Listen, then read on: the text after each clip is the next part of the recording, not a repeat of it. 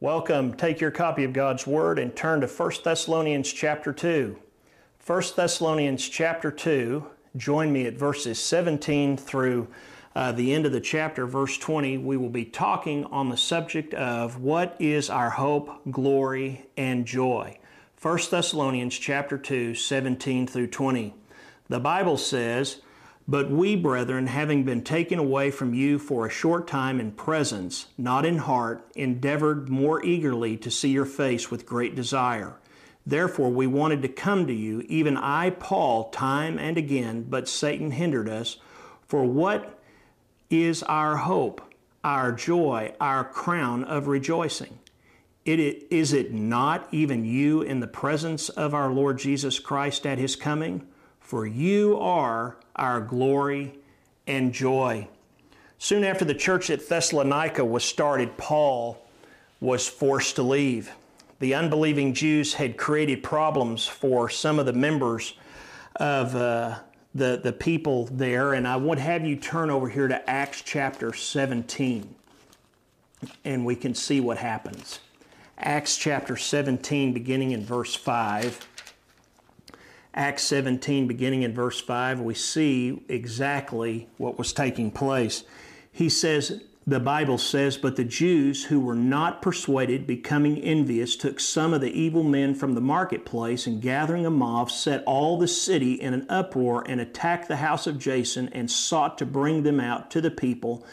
But when they did not find them, they dragged Jason and some of the rulers of the city, crying out, 'These who have turned the world upside down have come here too. Jason has harbored them, and these are all acting contrary to the decrees of Caesar, saying there is another king, Jesus.' And they troubled the crowd and the rulers of the city when they heard these things, so that when they had taken security from Jason and the rest, they let them go.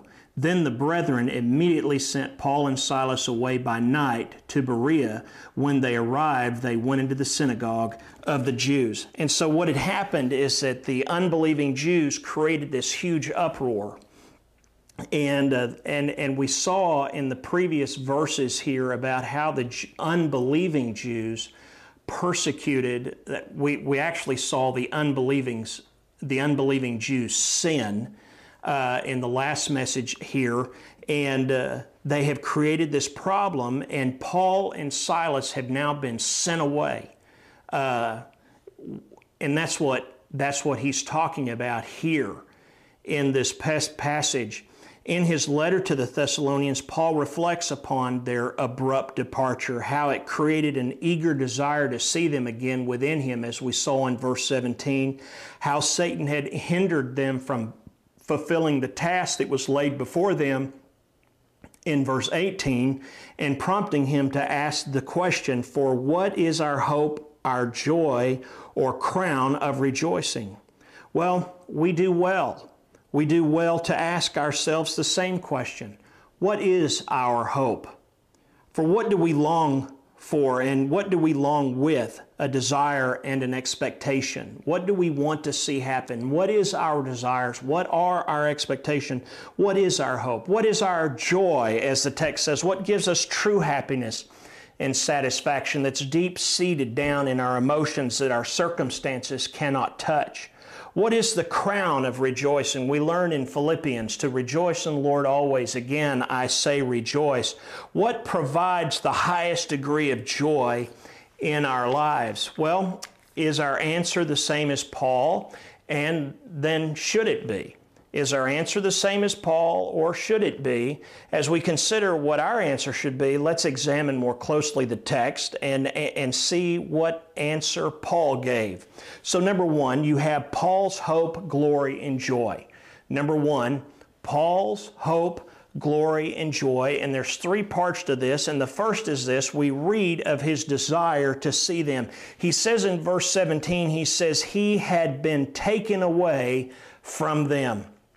He had been taken away from them. He is referring to his necessary departure. As we read in Acts 17 verse 10, it says, "Then the brethren immediately sent Paul and Silas away by night to Berea." Now he uses a word that implies a painful bereavement, a painful bereavement, like a child who has been taken away from his or her parents. That comes from Barnes' notes. Barnes is a Puritan commentator talking about the weight of this word. It's this ripping away, this bereavement that takes place, like taking away a screaming child from its screaming parent. He had been taken away from their presence. Notice it says, though, in the text, only for a short time. Only for a short time. Exactly how long, we don't know how long it was, but probably no more than a year, if not mere months. And then it says he endeavored, also in verse 17, endeavored more eagerly to see them with great desire. With great desire. He repeated the emphasis of his longing for them. Notice, but we, brethren, having been taken away from you for a short time in presence, not in heart, endeavor more eagerly to see your face with great desire. So you have two things here.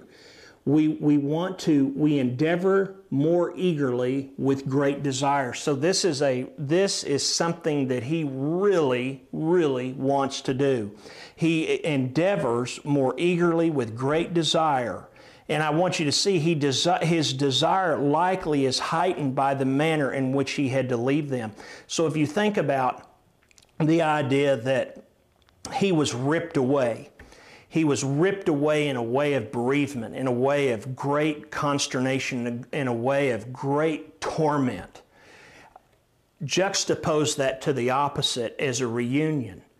He wants to come back to them with more emotion, with more raw passion than that which he experienced when he was taken away. So, he was taken away severely, and he wants to come back eagerly with the most awesome of desires.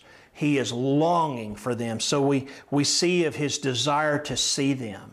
He wants to see them, and we learn the second part of this, Paul's hope and his glory and his joy, is that we learn what prevented him.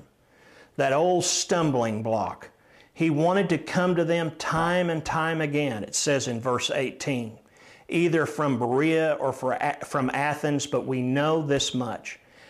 Whether he is coming from Berea where he departed to, or if he's coming from Berea via Athens back, as some suspect, the reality of it is he has tried time and time again, but he has been hindered. Something has caused pause. Something has prevented it from taking place, except it's not something, it's someone. It's someone, and it's interesting to me that it uses the word Satan who hindered him. Now the Hebrew word Satan is ha-satan, ha-satan. And that means stumbling block. It means stumbling block. And so it's literally the idea that as he was trying to come, he would fall. He would trip. He would be delayed. He would go in a different direction. Instead of going forward, he went down. Instead of going sideways, he went down. Instead of going up, he went down. Why? Because he's tripping over the devil's roadblock, constantly being hindered. He attributes it to the persecution by the fellow Jews to Satan. So I want you to notice this is important. The Jews are the ones that are persecuting him. We saw in the previous message the sin of the Jews. The message title is the sin of unbelievers. And that is a true title, but it's specifically the unbelieving Jews. And on top of that, it was, as the text says, some of them. Some of them. So it's the sum of them of the class of the unbelieving Jews. And so what is taking place, he attributes the persecution of these Jews to Satan. Okay? It was the unbelieving Jews who were hounding him. They were following him from place to place. Acts chapter 17 verse 5 says, but the Jews who were not persuaded, okay, that became envious. Now, not all Jews have not been persuaded, and not all Jews are envious. So I think there are some that would take this text and become anti-Semitic. That is absolutely anathema. That is absolutely inappropriate. This is not speaking of the whole class of people. It said, those who were not persuaded, becoming anxious, took some of the evil men from the marketplace, and gathering a mob, set all the city in an uproar and attacked the house of Jason and sought to bring Paul and Silas out to the people. Now, if you'll go down to verse 13, or you can just listen to me, Acts 17:13, it says, but when the Jews from Thessalonica learned that the word of God was preached by Paul at Berea, they came there also and stirred up the crowds. So these are Jewish zealots, so to speak. And again, we're not talking about Jews in Jerusalem. We're talking about Jews in ancient Greece, in Macedonia. And so what is taking place here is they are absolutely envious. They have not been persuaded by the preaching of the word. They are absolutely envious, and they have created this mob. So I want to make something very clear. Paul didn't do this. The unbelieving, envious Jews did this. And in Acts 14, if you step back and in verse 19, it says, then Jews from Antioch and Iconium came there, and having persuaded the multitudes, they stoned Paul and dragged him out of the city, supposing him to be dead. This is one of my favorite stories of Paul, is the stoning at Lystra. The Jews had already, when Paul's preaching in Acts 17, and as he's writing here in 1 Thessalonians, he bears the marks of what took place at Lystra. I mean, he's got some serious scars from being stoned, and they stoned him so good that they thought he was dead. He was obviously unconscious, and was he breathing? I doubt it. Perhaps he was. Maybe he was. I don't know. But they looked at him and they knew he was dead. And the reality of it is that if he wasn't dead, in their eyes, they would have kept stoning him. So they had convinced themselves that they had done him in. But the reality of it is he was not done in. He never died. And then why this is one of my favorite stories is he got back up and he went into the city. He went back in the same city where those people who stoned him were. Can you imagine the sight? Can you imagine the sight of him going back in there all bruised, bloodied, and beaten, going back in there? And yet I just think of the courage, the integrity, the fortitude, and the perseverance that he had. And so they were possibly his thorn in the flesh even. It is conceivable this is the thorn in the flesh that Paul talks about in other places, the messenger of Satan alluded to in other writings. The reality of it is they were constantly with him, hindering him. They had become envious. They were not persuaded. They had not received the gospel. In 2 Corinthians chapter 12, 7 through 10, the Bible says, "Unless I should be exalted above measure by the abundance of the revelations, a thorn in the flesh was given to me, a messenger of Satan to buffet me, lest I be exalted above measure. Concerning this thing I preached with the Lord 3 times that it might depart from me. And I pleaded," he says, "with the Lord 3 times that it might depart from me. And he said to me, my grace is sufficient for you, for my strength is made perfect in weakness. Therefore, most gladly I will rather boast in my infirmities, that the power of Christ may rest upon me. Therefore, I take pleasure in infirmities, in reproaches, in needs, in persecutions, in distress, for Christ's sake. For when I am weak, I am strong." I want to say something about that, even though it's not our text today. So many Christians are praying and desiring and pleading with God to remove from them the difficulties of their life. The difficulties of their life. And yet, when they face those difficulties, they do not realize the biblical text says that it's in those difficulties that the strength of God is manifested in the person of Jesus Christ when we ourselves are weak, are in a weak state, or have been weakened in our strength. And so Paul had concluded, having suffered so greatly, he had concluded that no matter what, that the power of Christ can rest upon me, I will take pleasure in my infirmities and in my reproaches and in my needs and in my persecutions and in my distresses for Christ's sake. This is something we should learn. We should apportion to not just apportion, we should make a part of our life. This is part of it. We are missionaries as gospel believers to a fallen world. And I'm going to tell you, the truth of the matter is, if the closer you stand to Jesus, the more arrows you're going to take from the enemy. And if you're on easy street not dealing with anything, I'm going to tell you, you're probably not really close to the captain of your salvation. You may know everything. You may have knowledge of this stuff. You may be the smartest person and the most experienced person in biblical knowledge, but where is your character? The problem today in the modern evangelical church and I believe, is the fact that we have people that think they can check off lists and that makes them okay, but where is the character?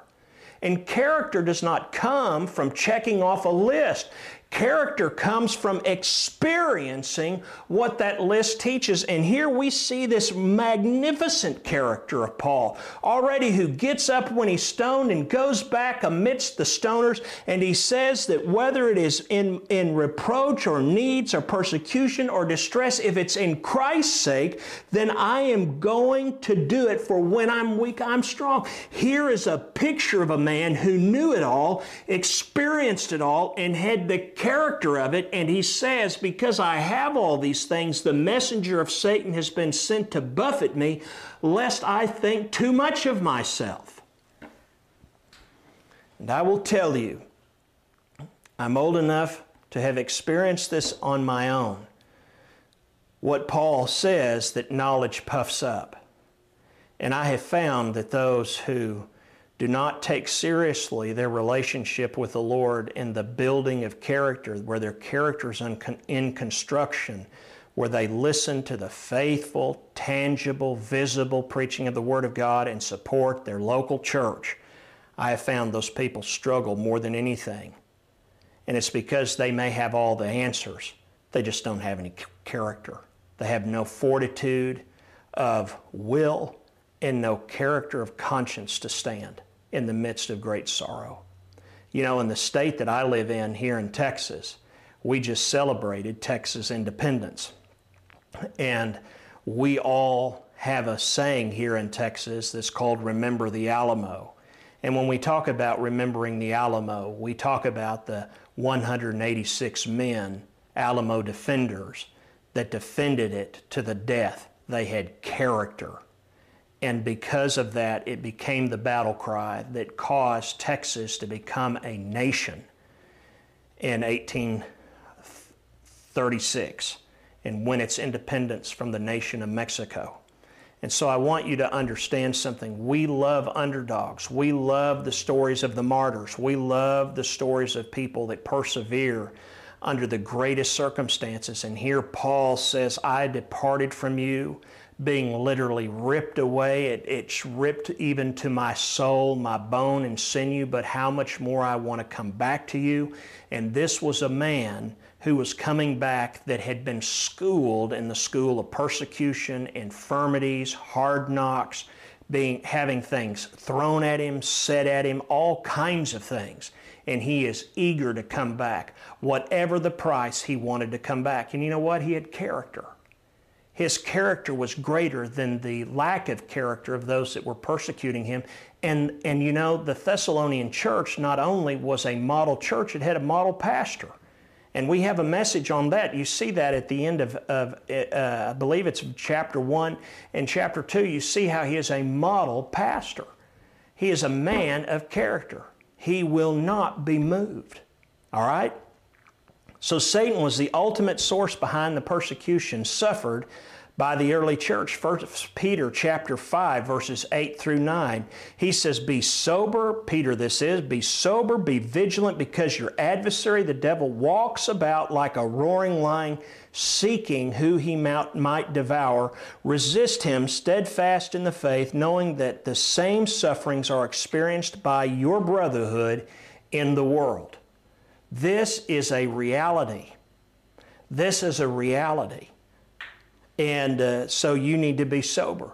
We must be vigilant because our adversary, the devil, is walking about seeking who he might devour. In Revelation chapter 2, verse 10, the Bible says, "Do not fear any of those things which you are about to suffer. Indeed, the devil is about to throw some of you in prison, that you may be tested, and you will have tribulation 10 days. Be faithful until death, and I will give you the crown of life." This whole concept that Christianity leads you to prosperity, that leads you to anything but what the Bible says, is not Christianity. The Christianity that Jesus Christ died for, the people He died for, is revealed completely in its totality in the Scripture, and there's no other source. There's no outside source. There's no interpretation. There's nothing. Once you know there's bazillions of interpretations of the Bible, there's only one meaning. The Bible means what it says, and it says what it means. And today our airways are full of people who don't know the truth, who don't know their words, and they have their thousands upon thousands, their 10,000s and 10,000s of adherents following them, wanting crumbs from the table of Christ. And they're the first ones picked off by the gospel. Picked off not by the gospel, but by the devil. You know, when a lion if you go watch any of those shows on television, like they used to have National Geographic, and they'd have the hunting videos, and you could see where the cheetah is going out to go get the antelope, or the lions are going out to go get the buffalo, the water buffalo, and so forth. They don't go pick off those in the middle of the herd. They go pick up those on the fringe. And I'm going to tell you what, the people on the fringe are still falling all over themselves today, getting picked off by every whim of doctrine. But those who stay with what the Word of God says, they are the ones that will rise up with wings like eagle. They will run and not grow weary. They will faint, but they will not fall. That's what will happen. They will rise up on the wings of eagles, because they are rich in the teachings and the Word of God. And that's what made Paul so different than the rest of them. And that's why he is longing to go back to them, because surely he had to think, is it possible that what happened to me at Lystra, me going back into Thessalonica again, may happen to me again, what happened at Lystra? And he says, whatever difficulty I faced before, I am more eager to come to you than before. That's character. That is the character of the blood-bought, born-again person who has a relationship, a growing relationship with Christ and the Word of God as it is revealed in Scripture, and nothing else. And I would have you know this as well, and notice that he is always in fellowship with the people of God.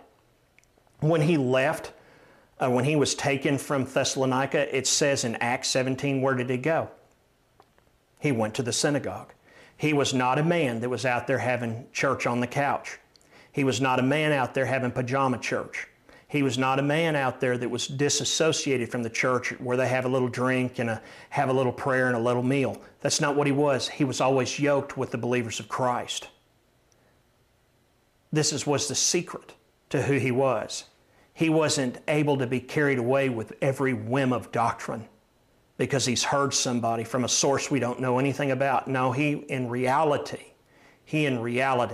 shows us truly what it is. I think in many ways what to be a man's man looks like, what to be a courageous Christian looks like. He shows us this. He has no fear at all. Fear is not of the Lord. And so we discover then Paul's hope, his glory, and his joy. The Thessalonians in verse 19 were Paul's hope because he hoped to see them at the coming of the Lord, it says in verse 19. They were his joy or crown of rejoicing and anticipation of seeing them in the presence of Jesus, he mentions. And they were his glory and joy, not just in the future, but as it says in verse 20, in the present. He says, you are our glory and joy. That's in the present. That's in the present tense. Why? because they were being faithful, because there's something you need to understand. The Thessalonian church was under great persecution, and those people didn't get up and leave and go somewhere else because there was division, and because there was riotousness, and because there was brokenness, and because they were being persecuted for their faith. They didn't leave their homes or their cities. They didn't give up on their church. They didn't surrender. They didn't go remember the Alamo. They said, remember Jesus Christ. Remember Jesus Christ. And so in the midst of them, they are standing in the face of persecution. And what better than their pastor to come back to them in the midst of that persecution? He says, you are truly our glory and joy, because look how they stand. They stand without wavering. It doesn't matter what happens. They stand without wavering. Paul's hope, his glory, and joy were his brethren in Christ.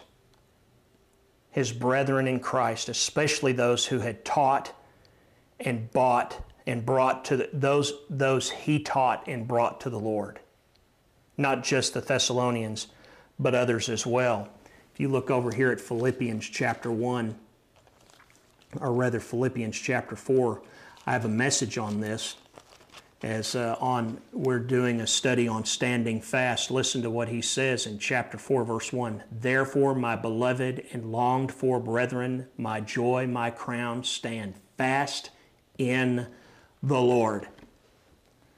Christians don't run away from difficulty. Christians don't leave their churches because of hardship or because of disagreement. You know, I'm a married man. I've been married this summer 26 years. In that time, I've had many disagreements with my wife, but she is my visible, tangible, only wife.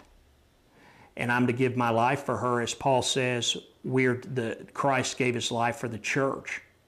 And I'm committed to her in thick or thin, in disagreement or in total agreement. And there's much more agreement than there is disagreement. But the reality of it is, I don't take off and leave because we have a spat or we have a place of disagreement, or there might be a day or two where our feelings are hurt and we don't talk so much. It's interesting that the Bible compares that relationship of a man and a woman of Christ to his church. His church isn't perfect, but he doesn't leave it. Your church isn't perfect, and you shouldn't leave it either. You hear what I'm saying?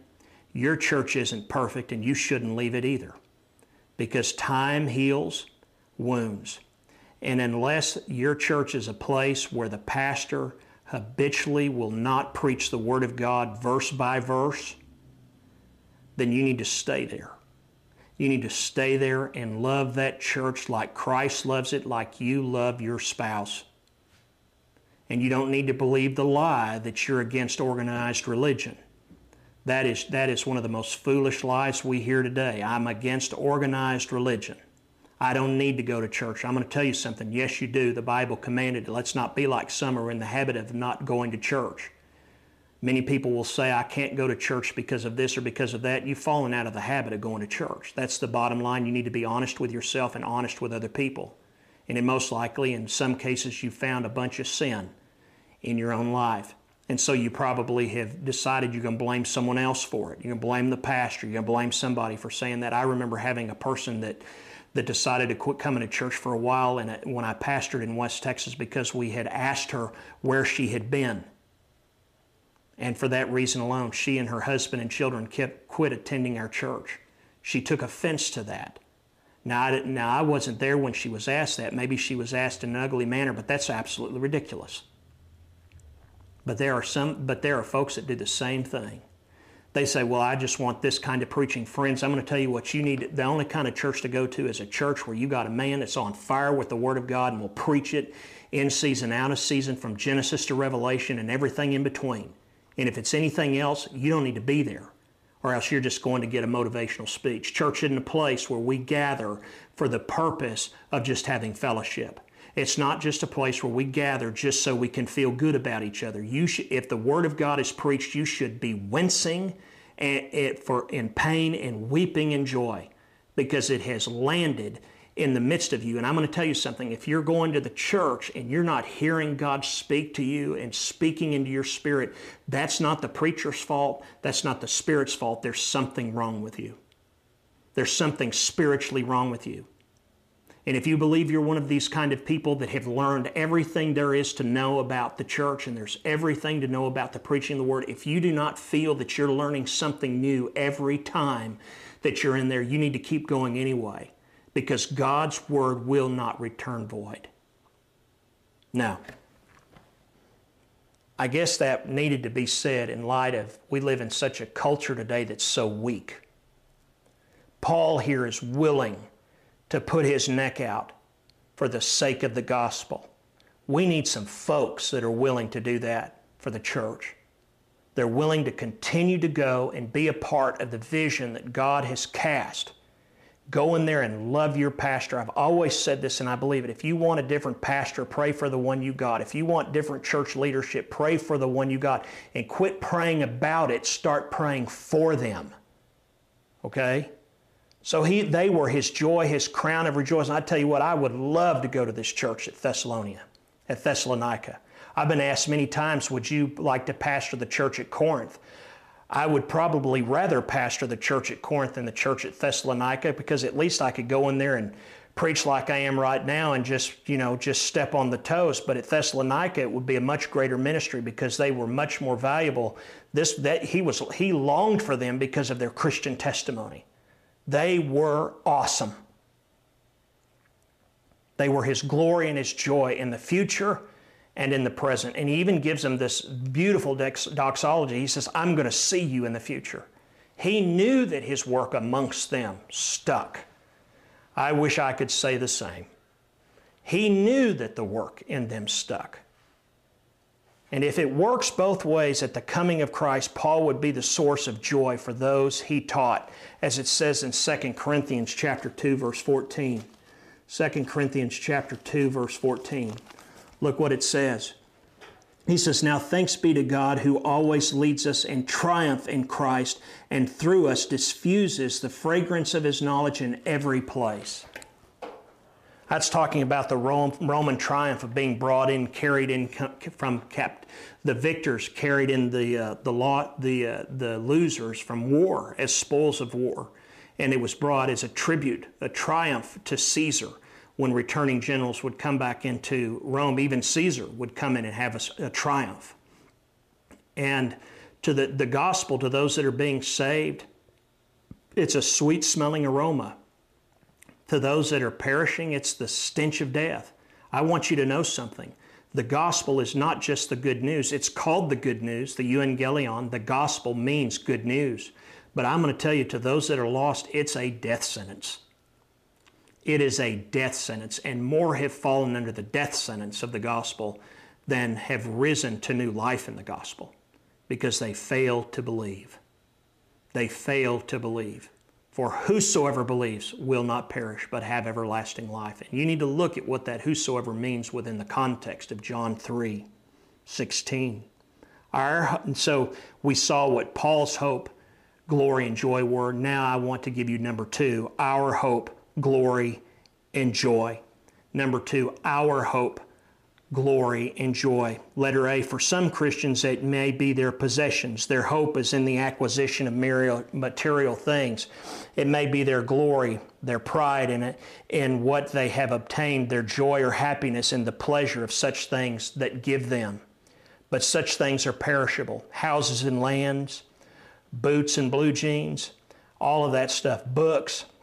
I have found that in my age, I'm a collector. I'm a collector of boots. I'm a collector of pens. I collect airplane models. I collect library books. I have my whole life amassed a collection of things. But I will tell you this thing, all of those things are perishable. They're not going with me. Such things are perishable and they are susceptible to theft.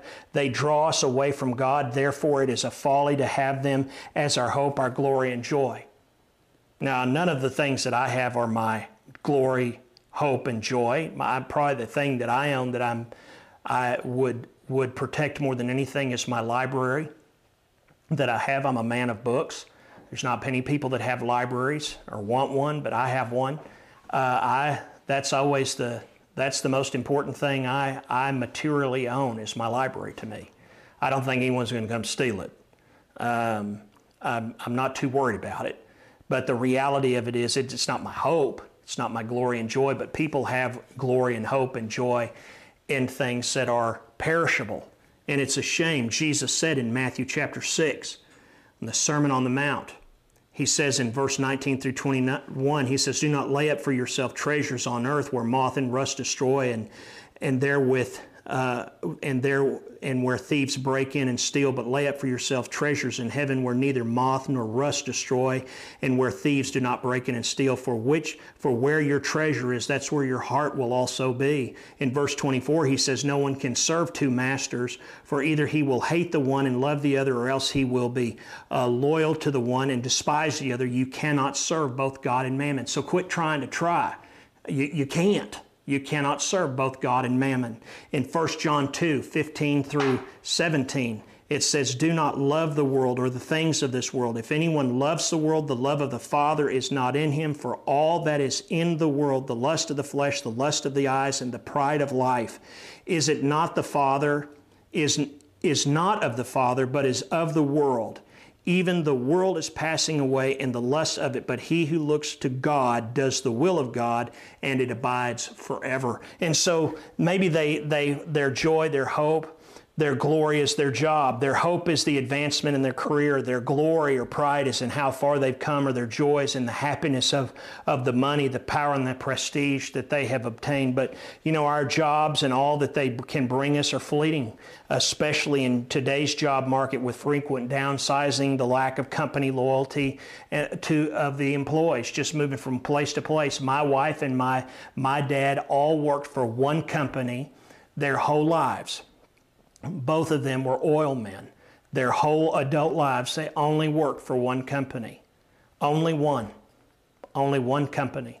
And we said years ago that the days of the oil man working for one company are gone, because companies get bought up, they get sold, and so forth.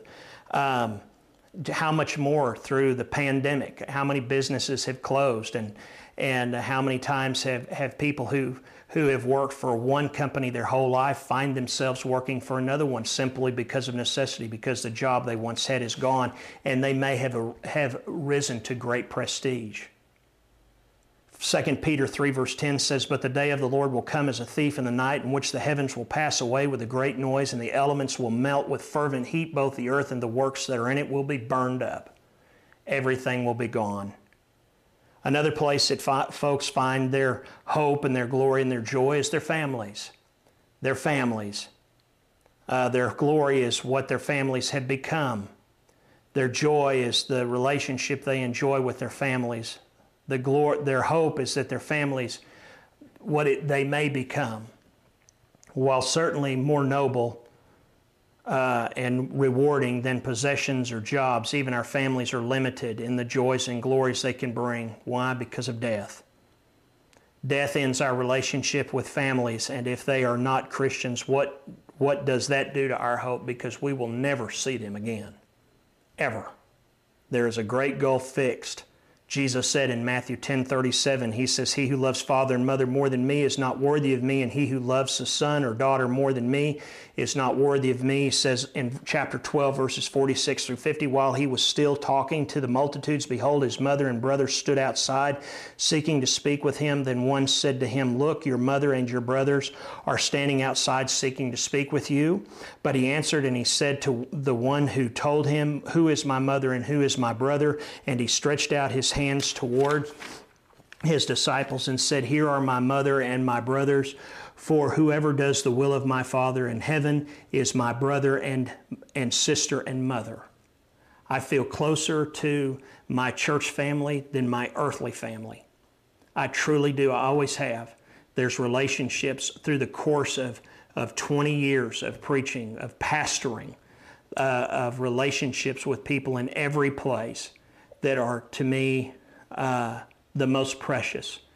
And I understand what Paul means when he talks about them from his hope, his glory, and joy.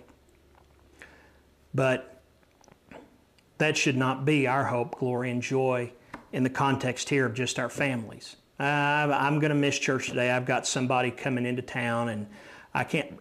Bring them to church with you. Introduce them to the church. Let them see what you do on Sunday. Let them come worship with you instead of staying home. Have lunch at 1 or ask them, can we eat a little later? Let's go to church this morning. I want you to meet the people that I worship with, my family that takes care of me when you're not here. For all Christians, what it should be is our hope should be to see each other in heaven. That's the reality. Our hope should be to see each other in heaven, to see each other with Jesus in the presence of the Lord at His coming. I don't think this is a conscious thought for the church today. This even strikes me myself, to think of them beyond this world. I got them ready for the next one, but to think of being with them in the next place, to see each other with Jesus in the presence of the Lord at His coming. What a wonderful occasion, what a gracious reunion. Our glory should be seeing each other in the presence of the Lord, serving the Lord faithfully now and being glorified together with Jesus when He comes. Look here in 2 Thessalonians. Just turn over to the right.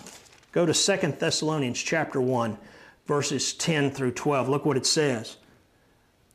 When He comes in that day to be glorified in His saints and to be admired among all those who believe, because our testimony among you was believed. Therefore, we also pray always for you that our God would count you worthy of His calling and fulfill all the good pleasure of His goodness, and that the work of faith with power, that the name of the Lord Jesus Christ may be glorified in you, and you in Him, according to the grace of our God and the Lord Jesus Christ. Hallelujah. I mean, that's just a lesson right there, how we should look at each other. That should be our glory. And then our joy should be the happiness coming from working together in the Lord, the joy experienced by John when he saw others walking with him. In 2 John 4, it says, I rejoice greatly that I have found some of your children walking in truth as we received the commandments from the Father. In 3 John 3 through 4, for I rejoiced greatly when the brethren came and testified of the truth that was in you. Just as you walk in the truth, I have no greater joy than to hear that my children walk in truth. I will tell you, I know this beyond a shadow of a doubt. I have no greater joy than when people walk in truth. And unfortunately, I find I have no greater anger than when they don't. I fortunately still am a work in progress. A work in progress. Because I don't suffer those very well who don't walk in truth. I just don't. And he says here, I have no greater joy than to hear that my children walk in truth. Do you walk in truth? Do you care that people walk in truth? The joy Paul experienced when he told of the faithfulness of the Thessalonians is marked right here in 1 Thessalonians chapter 3, verses 6 through 9 says, but now that Timothy has come to us from you and brought us good news of your faith and love, and that you always have good remembrance of us, greatly desiring to see us, as we also to see you. Therefore, brethren, in all our affliction and distress, we were comforted concerning you by your faith. For now we live if you stand fast in the Lord. For what thanks can we render to God for you? For all the joy with which we rejoice for your sake before our God, night and day praying exceedingly that we may see your face and perfect what is lacking in your faith. What a pastoral prayer and thought. This is amazing. They got it. They understood it. They got the message. They're living in it. They consider it pure joy in the midst of their persecution, knowing that it is perfecting in them perseverance and righteousness and knowledge and character. They're not running away to be outside the world. They're in the world. They're not of it. And it's making a difference. And it's giving such comfort to the Apostle Paul because they walk in truth. So in conclusion, our hope and glory and joy should be in that which is eternal. Otherwise, we're setting ourselves up for eternal disappointment and eventual disappointment before that. Our possessions, our jobs, our families cannot provide true hope, glory, and joy. At best, what they offer is temporary, and at worst, they provide much disappointment and draw us away from God. And since much of our hope and glory and joy, both now and in eternity, is through our brethren, then it is absolutely important that we nurture and strengthen our relationships. It is imperative that we seek to bring others to Christ, including those in our physical families. Such efforts not only bring us closer to each other, but to God, because we're the missionaries in our own family, and it produces that which lasts for eternity. And then we shall truly be able to say to each other, "For you are our glory and joy." Let me ask this question. Can you say that now? Can you say that now? Father, I thank you for this word. This is a testing word. This is a word of exhortation. It is a word of conviction. Lord, we must do better to live up to the example of the Thessalonian church. And we must take our eyes off of what is temporal and put it upon what is eternal, and the one who is behind eternity, Christ Jesus himself, and find our hope and our joy and our glory in him and his work in the lives of his children, all those who believe, all those who savingly believe. And all I know is that it is my job vocationally from your calling to preach the gospel. The gospel is declared in this message. If you do not believe, you will perish. What is it that you are to believe? That Christ is Lord, and that he is God, and that Jesus Christ died on the cross, having lived a perfect life, being born of a virgin. And he died for the sins of anyone and everyone who would call upon his name in saving faith and repentance. And he took upon himself their sin debt and their sin. And he descended into hell after having died, and took the keys of death and presented them to his Father in heaven. And God said it was a good work. And on the third day he raised him from the dead, having come back to prepare a place for us in heaven, having purchased a place for us on the earth through the cross.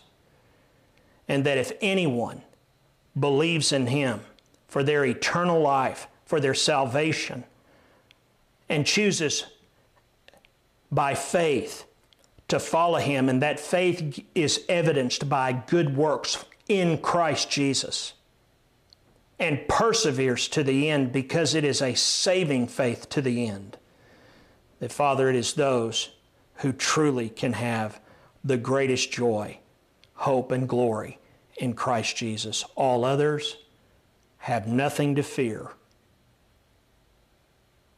in the short term, but everything to fear in the long term, because they find their hope and their joy and their glory in this world. And like them, this world will suffer everlasting destruction because they choose not to take Christ as their Savior. They do not exercise the responsibility to take what they've heard, to repent, and to believe. It is my prayer that wherever this message winds up, that, Father, there will be people repenting and believing because you have called them to salvation. It is my prayer in the name of Jesus. Amen. God bless you and have a very, very good week.